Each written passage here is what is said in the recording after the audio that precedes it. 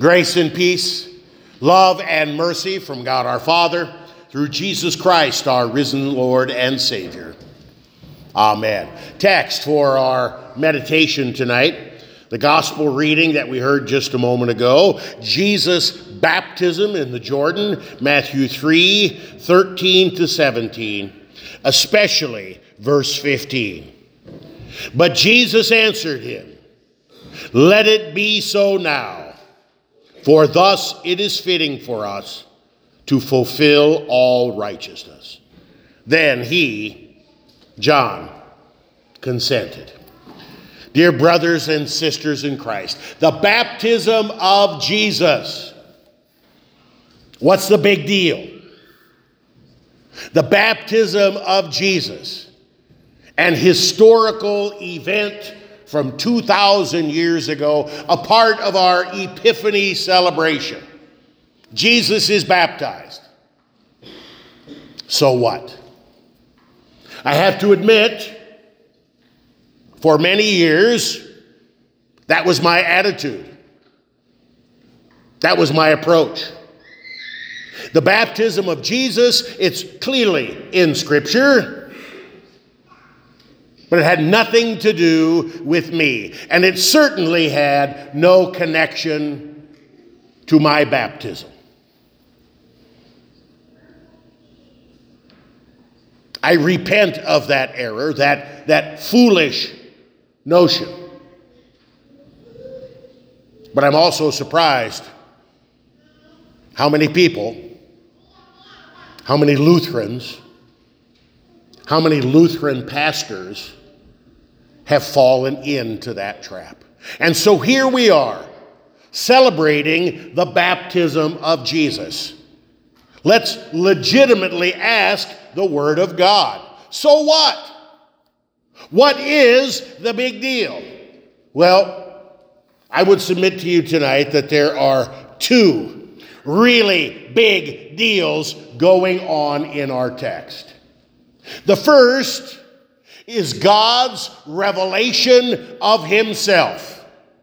These words of our text teach us who God is. God reveals himself as the Holy Trinity. One God in three persons in one God. God reveals himself to us as the triune God, perhaps more clearly in these words from Matthew 3 than in any other place in all of Scripture. We have the voice of God the Father speaking, thundering.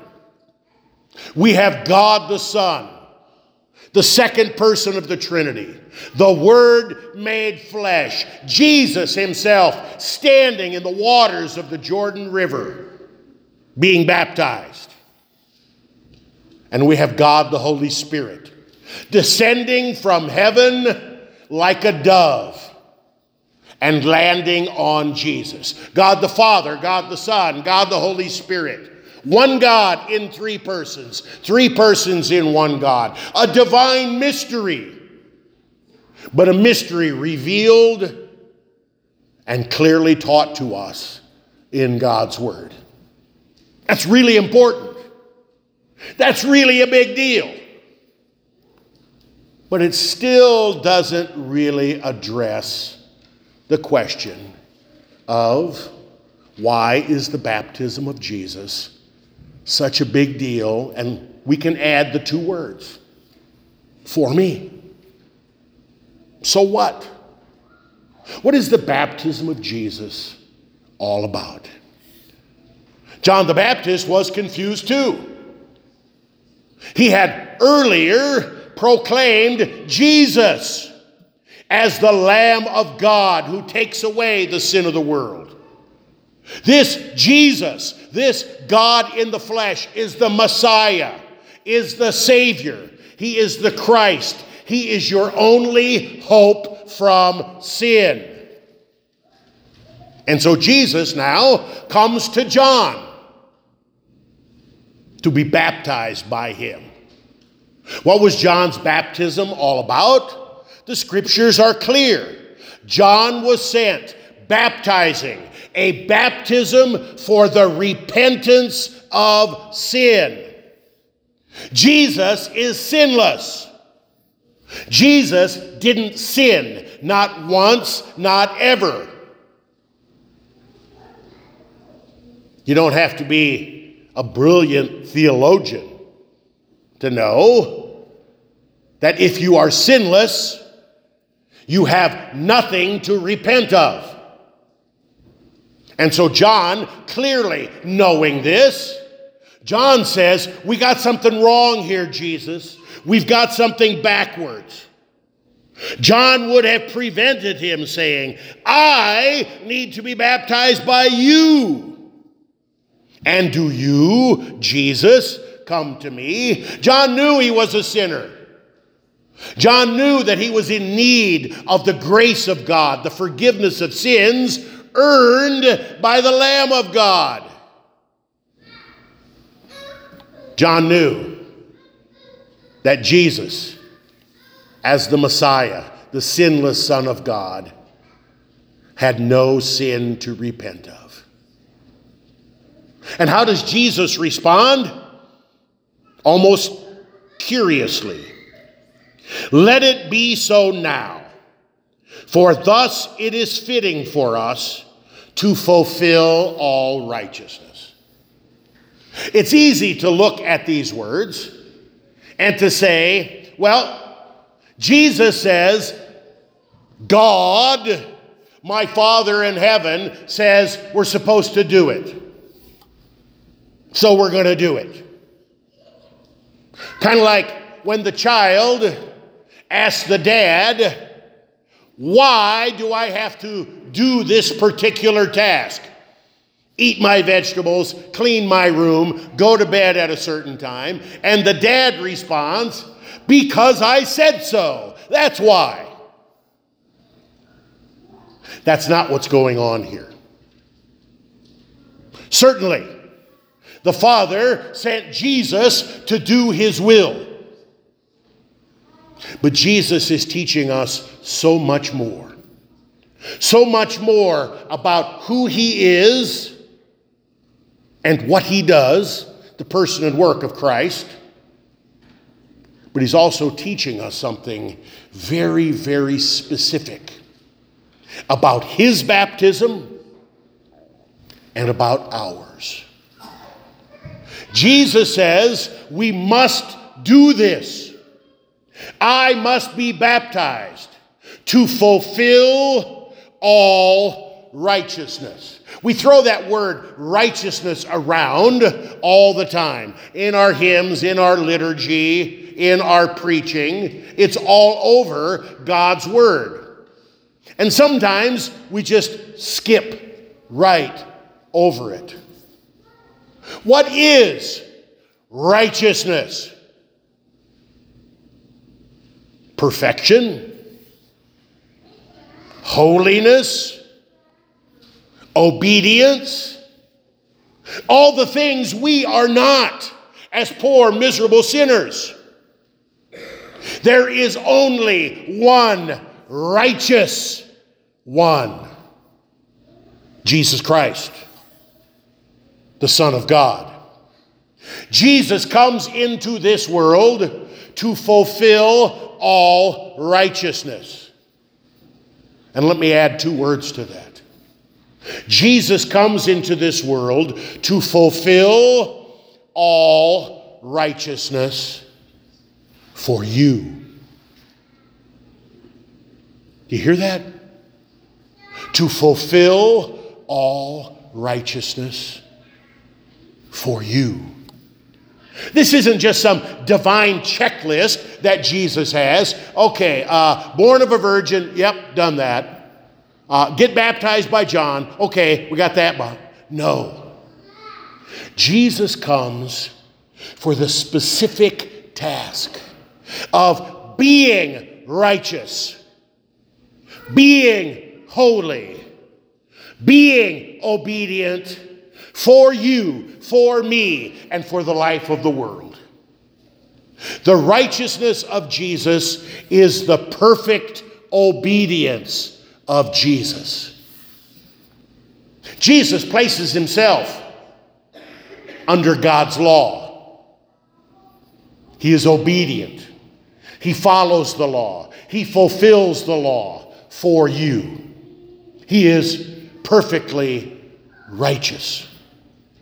Jesus, the perfectly righteous one, goes to Calvary's cross as our substitute, bearing the sin of the world, your sin, my sin, all sin for all people. He is perfectly obedient to the will of the Father.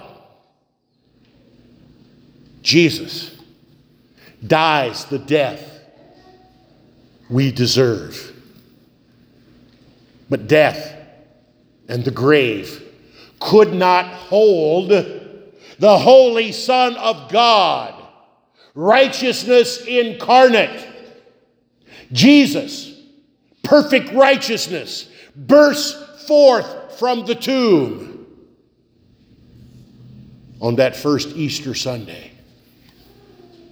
Jesus, the righteous one, who was dead, now lives and reigns forever. That's awesome. That's amazing. Jesus has fulfilled all righteousness. He has fulfilled all righteousness for me, for you. So how do I get it?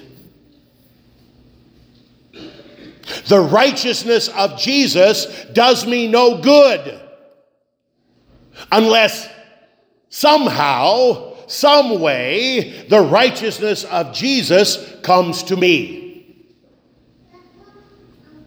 How many times we foolishly think that we can somehow earn, merit, or achieve the righteousness of God. It sounds like this. I need to ask Jesus into my heart. I need to pray Jesus into my heart. I need to make a choice, a decision for God. I'm going to will my strength and my faith, and I'm going to spiritually ascend to God. My friends, all of these things sound pious and holy and good. But they're all a lie. They're all a facade. They all add or subtract something from the Word of God.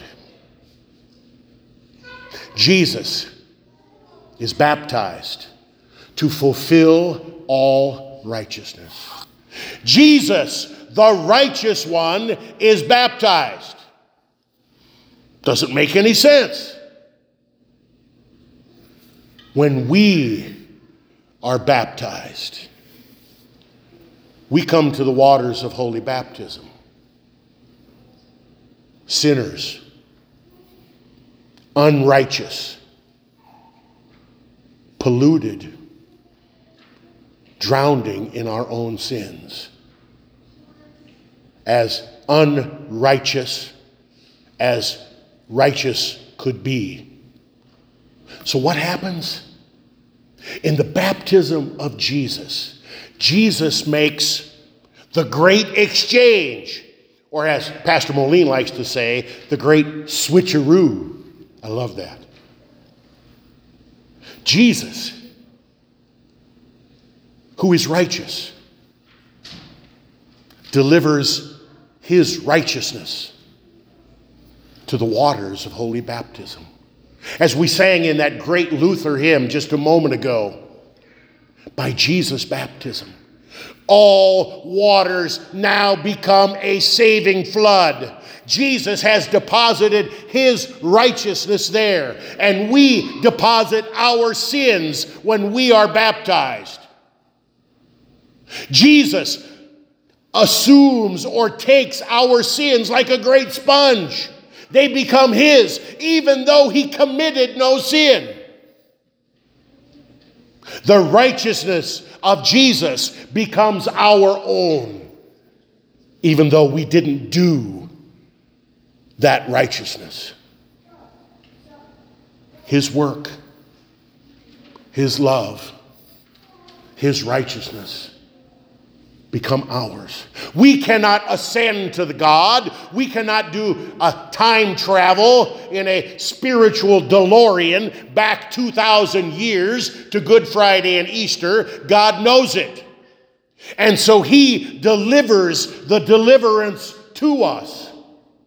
He connects Good Friday and Easter to the waters of holy baptism, where Jesus has fulfilled all righteousness, and he delivers it there. He delivers it to you.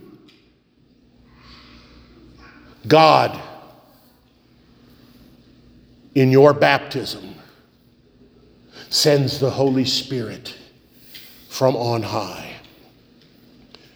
And in the same way that the Holy Spirit lit on Jesus, the Holy Spirit is delivered to you.